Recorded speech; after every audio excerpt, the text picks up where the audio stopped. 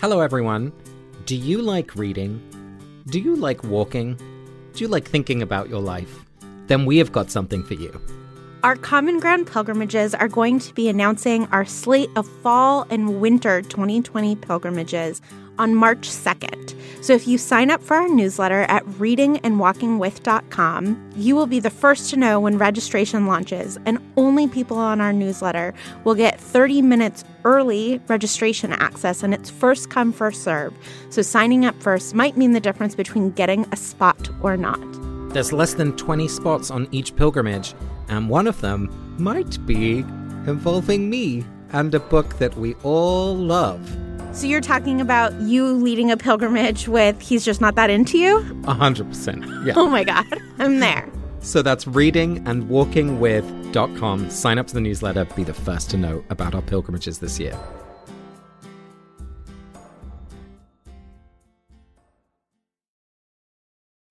Chapter 13, Gryffindor versus Ravenclaw.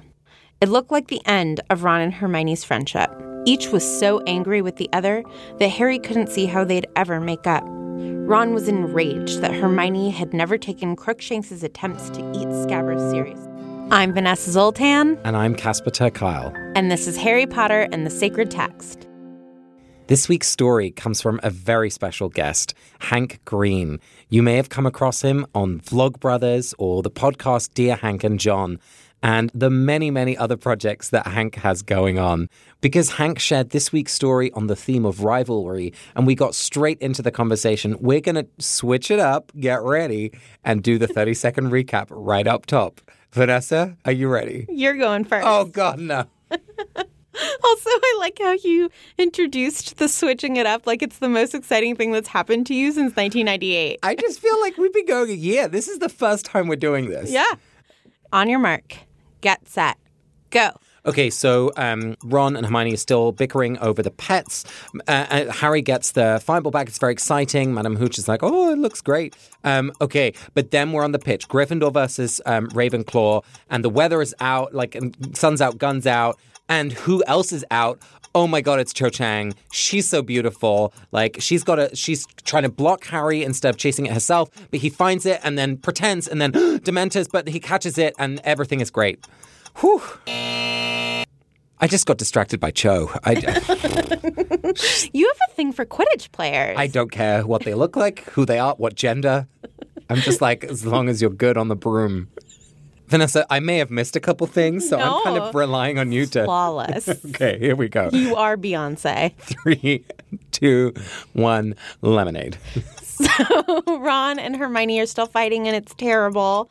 And then Gryffindor is going to go against Ravenclaw. Everybody's really jealous, including Draco of the Firebolt.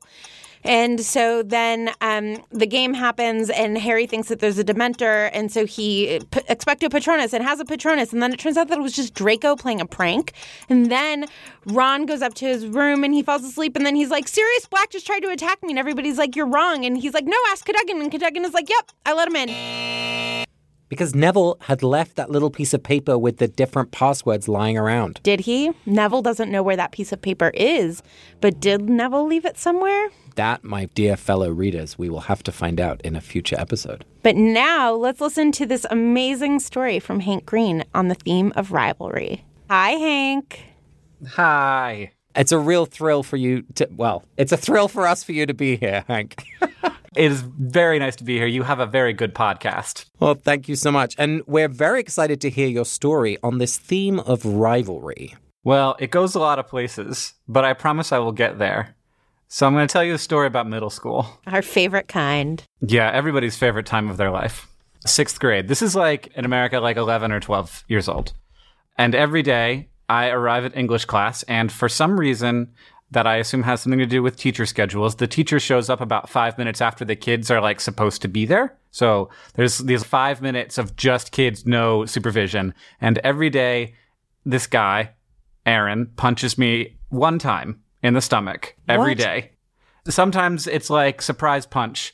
Some days it's not a very hard punch. Sometimes it's a much harder punch. And occasionally, very occasionally, he won't punch me at all just to like keep it mixed up.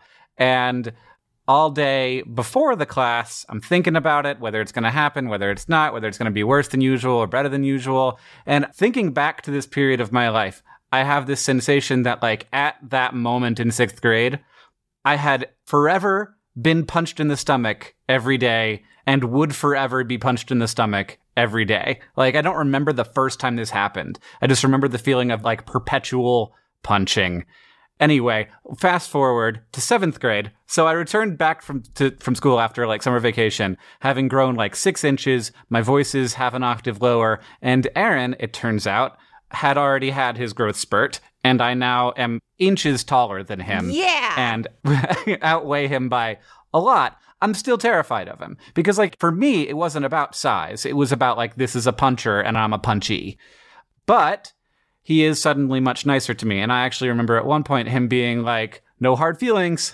But I didn't ever feel like he could have kept punching me and I would have never fought back. It had been set up in my brain. Anyway, a while after 7th grade, some friends of mine started a pickup hockey game. I really like hockey. This is Florida, so it's roller hockey on, like, a basketball court on concrete. And I start going, and then later Aaron starts showing up. And I'm terrified because, like, hockey is a pretty physical game. We play pretty rough. We don't wear pads. It's on concrete. It's not safe. I don't know what we were thinking. And he's a puncher. And he's a puncher. He's the puncher and I'm the punchy. And so I feel like during this period of time, one of the things that is making me better at hockey is the fact that Aaron is on the other team and I want to be better than him at something. Like, mostly, I don't want to be better than I currently am. The thing that's driving me forward is this kid who I still have this huge hang up on, even though it's been more than a year since he bullied me and he's been pretty friendly ever since then. And I don't feel that friendliness at all. So one day, this is finally, that was all background. This is the actual story.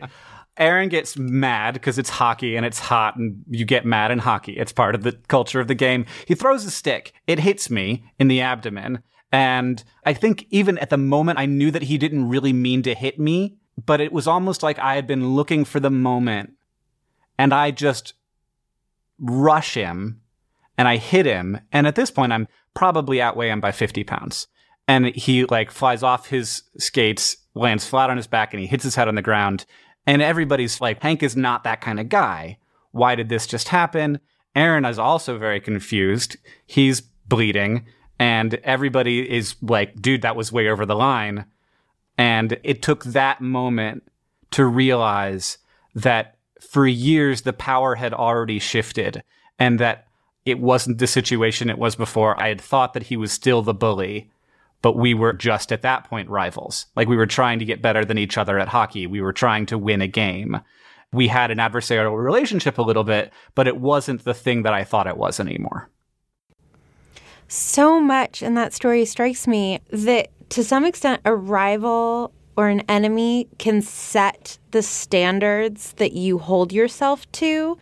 When you said that you didn't want to be better than yourself, but you wanted to be better than him, it's like, well, if he wasn't very good, right, like that wouldn't have pushed you forward at all.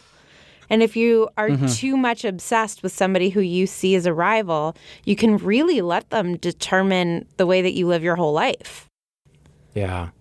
But also the transition from, like, the bully relationship to a rival relationship, which is different because a rivalry suggests a more equal footing in a way. And it's so hard to feel that when you've been bullied, that someone else might see you as an equal now. That's really hard to believe about someone sometimes. Yeah. So that strikes me too. It's also something that I was thinking about, like, because Malfoy is such a terrible human. But thinking, like, how does Malfoy imagine his relationship with Harry? Understanding that Aaron was imagining my relationship with him differently. Like, does Malfoy in some weird, broken way feel abused by Harry Potter? Yeah. Whoa. Right. I mean, that's the other thing that's so interesting about you and Aaron, right? It's you both imagine that the other person had more power than either of you actually had. And there's this great moment in this chapter where Harry has one of the best zingers to Malfoy ever. Like, I just love this moment where he's like, oh, pity they can't attach an extra arm to your broom, Malfoy. Then it could actually catch a snitch for you. As I was reading that, I was like, how many arms does a normal broomstick have? But you're right. Like, it's not as if Malfoy is the only one throwing around insults here. Well, not only that, when Harry and Malfoy first meet, to some extent, they first meet in the robe shop, but their first intentional interaction, Draco puts out a hand of friendship to Harry, and Harry rejects him. That's right. I mean, Harry rejects him, we know, for sort of good reasons of Draco's being mean to Ron, but Draco's first attempt to interact with Harry is really extending that hand of friendship. Yeah. Hank, have you had examples in your life of rivalries becoming like a productive relationship or something where it's lifted you both to a higher ground in some way? I will say, I'm going to not answer your question by answering a different question. I have had rivalries that I thought were rivalries that weren't, that was one-sided and it was just me. And I've had rivalries that ended in very sad ways, where I was like, I thought I was competing with this person because, like, they sucked. They made bad decisions and they did bad things, and I was aware of it, and I wanted to beat them at whatever game it was, whatever life thing we were doing. And then in the end, it turned out that it wasn't about them versus me. They were doing nasty things because they were broken people. And then either they went to jail or they made huge mistakes and struggled with addiction or those things that, like, once you're 36, you see all the people who you didn't like because they had done bad things. Often turns out that even the ones that are successful, like I have an example of a guy, whatever, quote unquote, successful, like he's made much more money than me, but he is also very, very sad and also lost what I think is probably more important than money, which is respect. Like, no one cares anymore. It feels like that competitive spirit or that rivalry relationship can be really productive within a set boundary. Like, I'm just even thinking of that book about Lincoln's Cabinet, Team of Rivals, that there were relationships there which were very competitive, but then could also be human together, right? Like, there were times to be prodding each other and times to be in friendship. And I just think of politics today. Like, all we have is competition. Like, we don't have collaboration. We need both, in a way. And in this chapter, we see that very much with Cho, right? Cho is literally forcing Harry to go faster and to bob and weave. But then it's Cho who points out to Harry that there are Dementors down at the bottom of the field. Right. So she knows when to be like, okay, rivalry is over. We are friends in this moment, and something dangerous is happening. That's right. Growing up, so my mom and I have a huge Scrabble rivalry, and my mom was a big believer in not letting me win ever. So, like, it looks like beating up on a kid if you look at our scores from when I was 10 and she did like 400 points and I did 80. Oh, my God. But that's great. She, like, made it this really fun thing where, we weren't allowed to talk back or swear in front of our parents. And Scrabble time was like a time that I was allowed to swear. And I was allowed to, like, trash talk. And, it was the only time my mom was a big believer in, like, I'm not friends with my children, I'm a mother.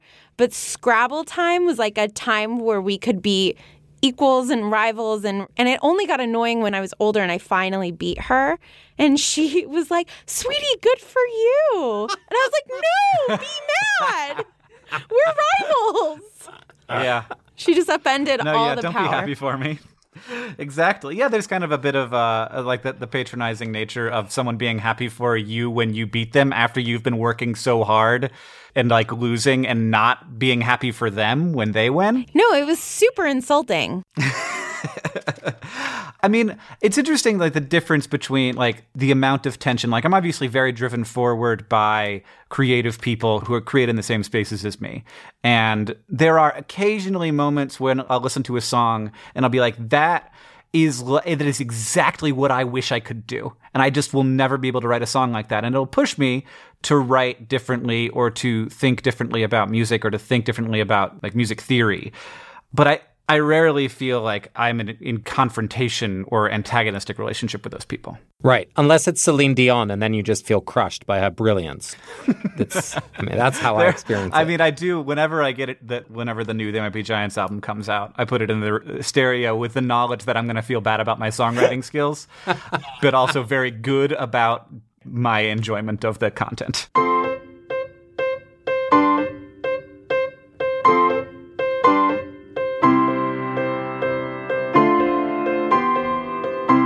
Vanessa, it's time for our spiritual practice, and we are returning to sacred imagination.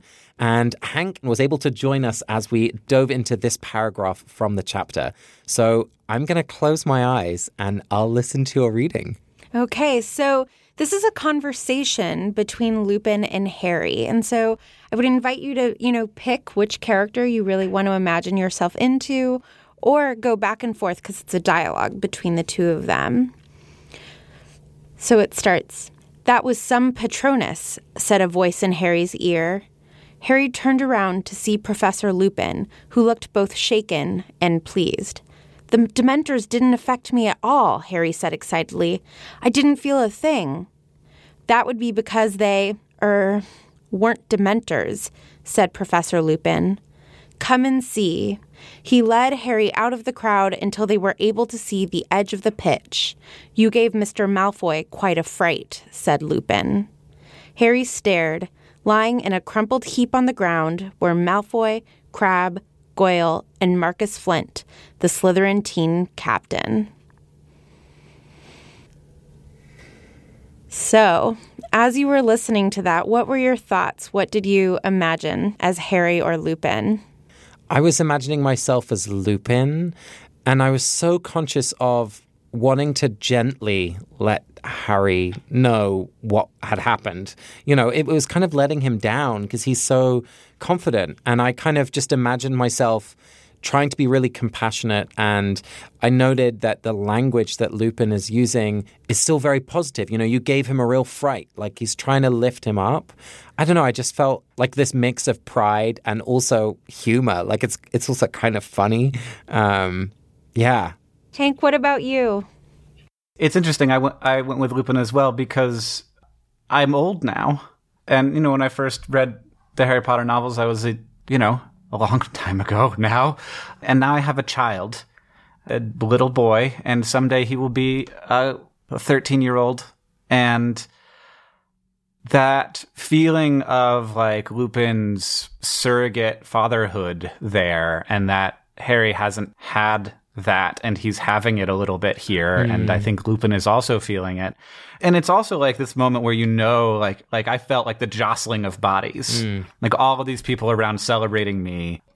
And then like I didn't so much feel the feeling of like I'm going to let Harry down right now because it turns out he didn't take on Dementors. It's more I was feeling I'm going to let Harry down right now because his classmates are still terrible and he's going to know that they will do these terrible things to him. And that's what sort of hit me, was like, I now have to let you know the bad news, that it wasn't these supernatural, awful creatures. It was, in fact, awful creatures who are human. Yeah, I did imagine myself into Harry, and the just anger and betrayal and fear that I was just humiliated. As I've talked about on the podcast before, my biggest fear is feeling like everybody is laughing at me, right? That feeling of like, oh, I thought everybody was cheering for me.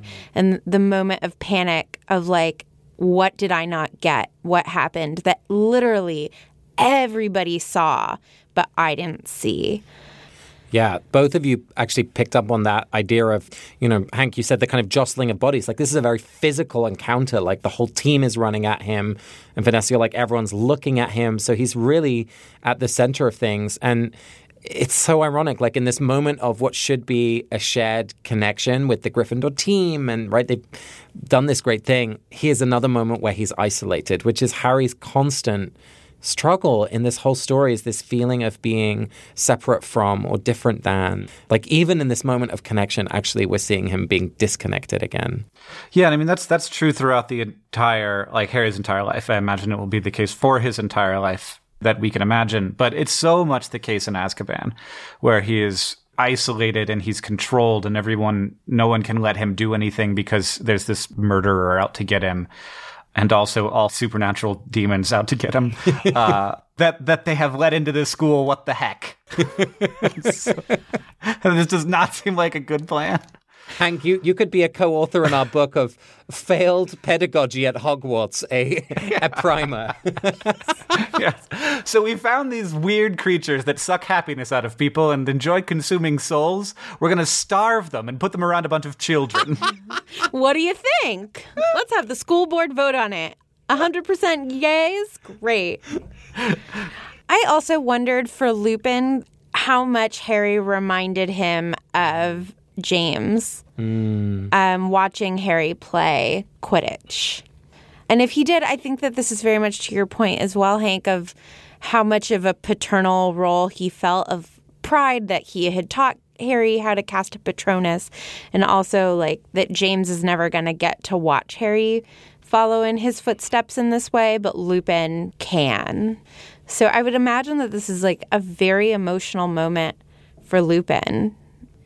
It makes me think, Hank, like as a dad, what has been the biggest surprise for you? What's different? I mean, it's cliche probably, but it's just like the desire to just sensually experience this child. Like I just want to squeeze him and kiss him and bite his legs and just look at him. And I kind of thought, because I'm a pretty analytical person, that it would be more of a like, I'm enjoying watching this being form in front of me. Yeah. But it's way down under those levels of just like, I just want to look at you because of how good you look to me. Yeah. And I do really like watching him do new stuff. And like, oh, he's grabbing stuff and putting it in his mouth. Oh, he's rolling over and he's sitting up and all those things.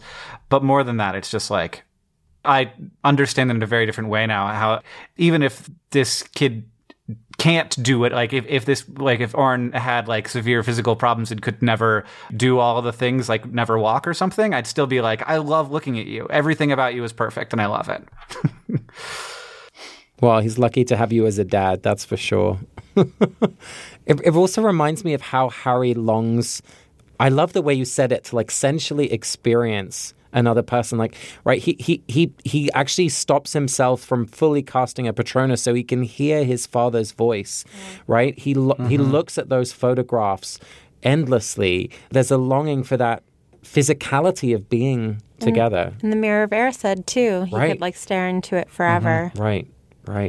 Oh, God, that makes me think about, because you guys were mentioning in a recent episode when he would just stare at Ginny's name on the Marauders map. Yeah. Oh. And like, that's like a different but similar habit of his, that he just wants to look at the people that he loves. And when he's walking in the forest again, when he's walking to his death in book 7, there's a couple of lines about how he wishes that he could just see Ron or Hermione or Ginny one more time, that just to look at them. I mean, it's why we put photographs up, right? Mm-hmm. Ariana and I just had an interaction the other day. We work out of my apartment, and I showed her, I said, look at this cute picture of my dog. And she was like, Vanessa, your dog is right next to you. She's being cute right next to you. And I was like, right. But she's like framed in this cute way here. Right? Like there is something when you love something, even a dog, there's something about a feast to just enjoying the fact that they exist. Well, thank you again, Vanessa, for choosing that passage. And thanks, Hank, for joining us. I didn't think we would end up talking about parenting, but I think there's something going on there with Lupin and Harry, which is really parental in a way. That's beautiful. Which is so beautiful because then Harry gets asked to be Lupin's son's godfather. Oh, I hadn't thought about that. So there's like a real beautiful circular thing there. Yeah. Hey, so Hank, we know PodCon is coming up. Tell us more about that. What is it? It is. It's a convention for people who love podcasts, in the vein of the thing that I do for YouTubers. So an opportunity for the people who love the stuff and for people who make the stuff to get together in the same place and celebrate it and do silly fun things, but also talk about some of the issues that the medium faces and have serious conversations about the process and about where we are going and where we have been and how to get to the places where we want to be. So I really like to invite people who make the things, people who are sort of like the blend between the fan and the creator, and also people who are just fans to actually participate in those broader discussions. So it's happening December 9th and 10th in Seattle, Washington. So if you're in Seattle, that'll be easier for you. But if you're not, just hop on the train and ride it. It's a choo-choo. The midnight train to Seattle.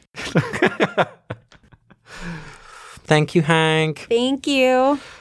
Thank you. This is such a very interesting thing to do, the project that you are doing. And I think necessary in the world. Just giving us all time to be contemplative and think about the things that we love and about being human. All right. Okay. Thank you. Bye. Today's voicemail is from Kathy Kavanagh, who's responding to the conversation we had about optimism in Chapter 12 about the Patronus. Hey, Vanessa and Casper. This is Kathy, and I am a counseling psychology doctoral student at Oklahoma State University. So I wanted to comment on the chapter on optimism. I actually have a tattoo that says Expecto Patronum on my arm to remind myself of the power of optimism in inspiring change. As a therapist in training, optimism is incredibly important to have not just for yourself and for your own self-care, but it gives our clients permission to have optimism and, therefore, hope that whatever their situation is will get better. Therapy is sometimes the only place in someone's life that they have permission to be optimistic. And part of my job is to make therapy sessions a safe place in which to explore not only doubts and fears, but hope as well. For me, my Patronus charm is my optimism that things can get better. Anyway, I love the podcast, and getting to meet y'all at NerdCon was pretty much the highlight of my trip. Thanks. Thanks so much, Kathy. I really appreciate you giving us the opportunity to kind of figure out what the difference is between optimism and hope. And the thing that strikes me is that optimism kind of is always based on fact in some way, at least in my mind. Like hope seems something that you don't necessarily need any signals that things are going to work out, but you can still hope for it. And usually I'm optimistic when I have good reason to be.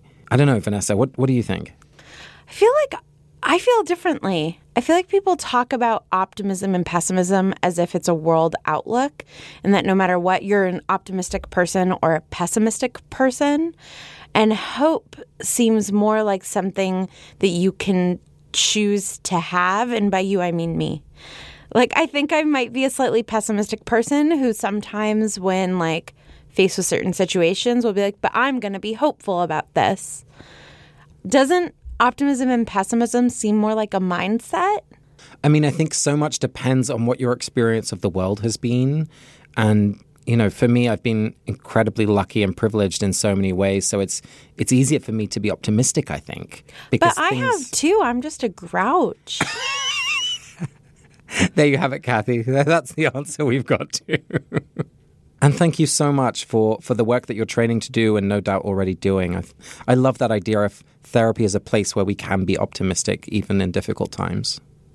Vanessa, it's time for us to bless someone from the pages of this chapter. Who are you blessing this week? I am blessing Cho Chang. There are two reasons. One is because she's short and a badass, and that just speaks to me. But two, I know that I've mentioned it before, but just the moment in which she warns Harry that there are Dementors, and Dementors harm everybody. They make everybody feel ill, but she knows that they really impact Harry. And so rather than running for cover, rather than taking the advantage that she might get in catching the snitch, she goes out of her way to tell Harry to watch out. And I just think that's a really beautiful moment when you can be on an opposing team from someone and still really be taking care of them. And I think it shows great priorities and sportsmanship. And so I just want to offer Cho Chang a blessing for that. What about you, Casper? Who would you like to bless this week? My blessing is for Lee Jordan. He's one of the smaller characters that we come across. And what I love about him is that he's been asked to commentate. And he is so excited about the Firebolt. Like, he's talking about it. And he's, telling everyone who else is writing Firebolts these days. And Who else is flying firebolts these days? And McGonagall kind of keeps telling him to shut up. She says, Jordan, are you being paid to advertise firebolts? Get on with the commentary. And commentary is actually a really hard thing. And so I just wanted to bless Lee Jordan for his just defiant joy in sport, his just total skill at being able to describe a game. I'm sure there's some people who can't see, who might be visually impaired in the audience. He is offering a real service. And, he's able to kind of extemporaneously talk at great speed for many hours. And for that, I give him my blessing. Can we talk about the amazing comedy duo that is Lee Jordan and Minerva McGonagall? It was designed in heaven. They're hilarious together. Jordan, who's paying you? I love it. It's amazing. You've been listening to Harry Potter and the Sacred Text. Thank you to everyone who came out to our live shows on the West Coast. We had an amazing time. And if you're on the East Coast, there are still tickets for our shows in DC, New York City, and Philadelphia. Check out harrypottersacredtext.com and click on the big orange button. You can follow us on Twitter, Instagram, Tumblr, and Facebook, and leave us a review on iTunes. We'd also love to hear from you if you have a voicemail for us. Next week, we'll be reading Chapter 14, Snape's Grudge, through the theme of imagination. This episode of Harry Potter and the Sacred Text was produced by Ariana Nettleman, Casper ter Kuile, and me, Vanessa Zoltan. Our music is by Ivan Paisau and Nick Boll, and we are part of the Panoply Network. You can find ours and other great shows at panoply.fm. This week, we'd like to thank Rebecca and Charlie Ledley, Stephanie Paulsell, and thanks again to Hank Green. It was an absolute pleasure to have you on the show. We'll see you all next week. Thanks, everyone. You made my point. Thank you. Do you need me? Should I leave? No. I think the kind of rivalry that we model on this show is the perfect amount of rivalry. You mean where we have snipers on both each other's buildings, looking at each other through a window? Yeah. Oh, that's just me? No. Only snipers of love. Pew, pew, pew. This is Acast Recommends. Every week we pick one of our favorite shows, and this is one we think you're gonna love. Have you ever wondered what makes a criminal? So if we're talking about the beginning of crime, you don't begin with, what's the first thing you stole? It's when did you realize, I want to transgress? Listen to The Score, Bank Robber Diaries, and go deep into the mind of one of Southern California's most prolific bank robbers. Bank robbery is perfect for me because it married my greed and my rage, so I could get paid for terrorizing people. Join over 1 million global listeners and binge all 15 episodes of The Score today. Acast is home to the biggest podcasts from the U.S. and around the world. Subscribe to this show and hundreds more now via Acast or wherever you get your podcasts.